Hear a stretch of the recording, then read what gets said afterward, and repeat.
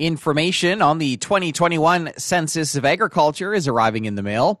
On the show today, Glenda Lee Allen Vossler talks about the census and just how it's used with Augustine Akoko Asibi, a director in the Agriculture Division of Statistics Canada.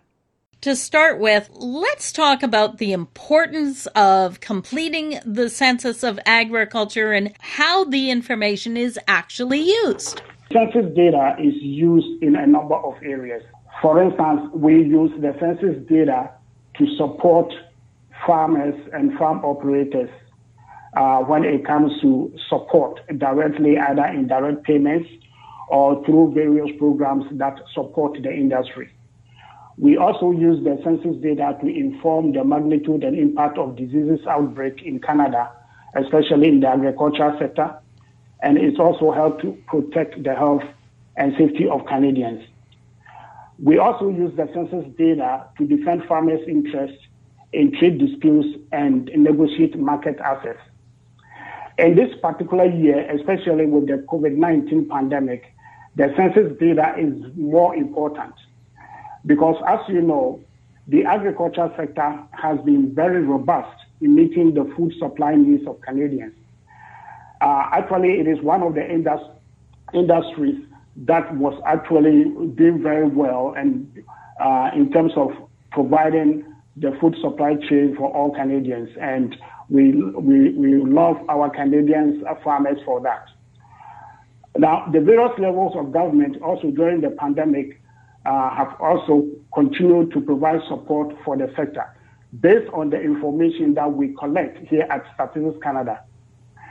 Farmers are very important to Canadians, and more than ever, their continuous support, especially during this period of the pandemic, in responding to the Census of Agriculture is crucial so that we can support policies that directly affect agricultural farmers and also the industry as a whole.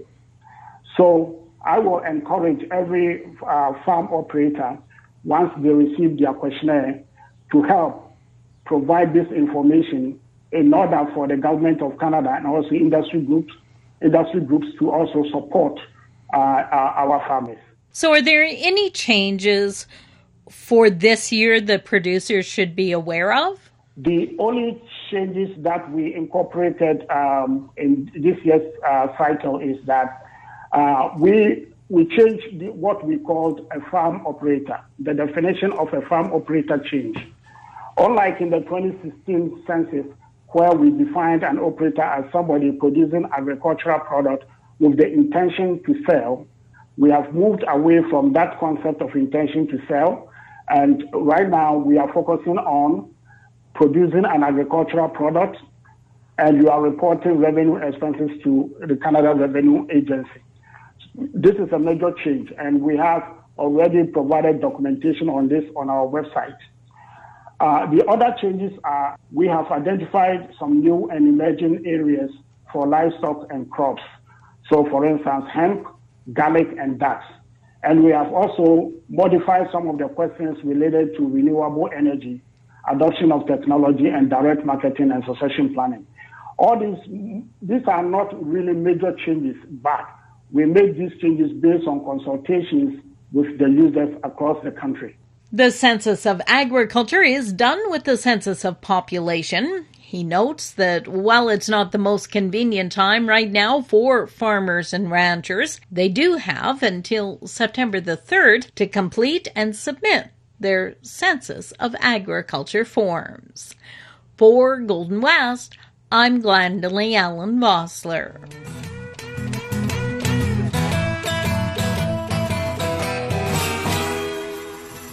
The Canadian Wheat Research Coalition has committed $2 million over 5 years towards a core breeding agreement with the University of Alberta.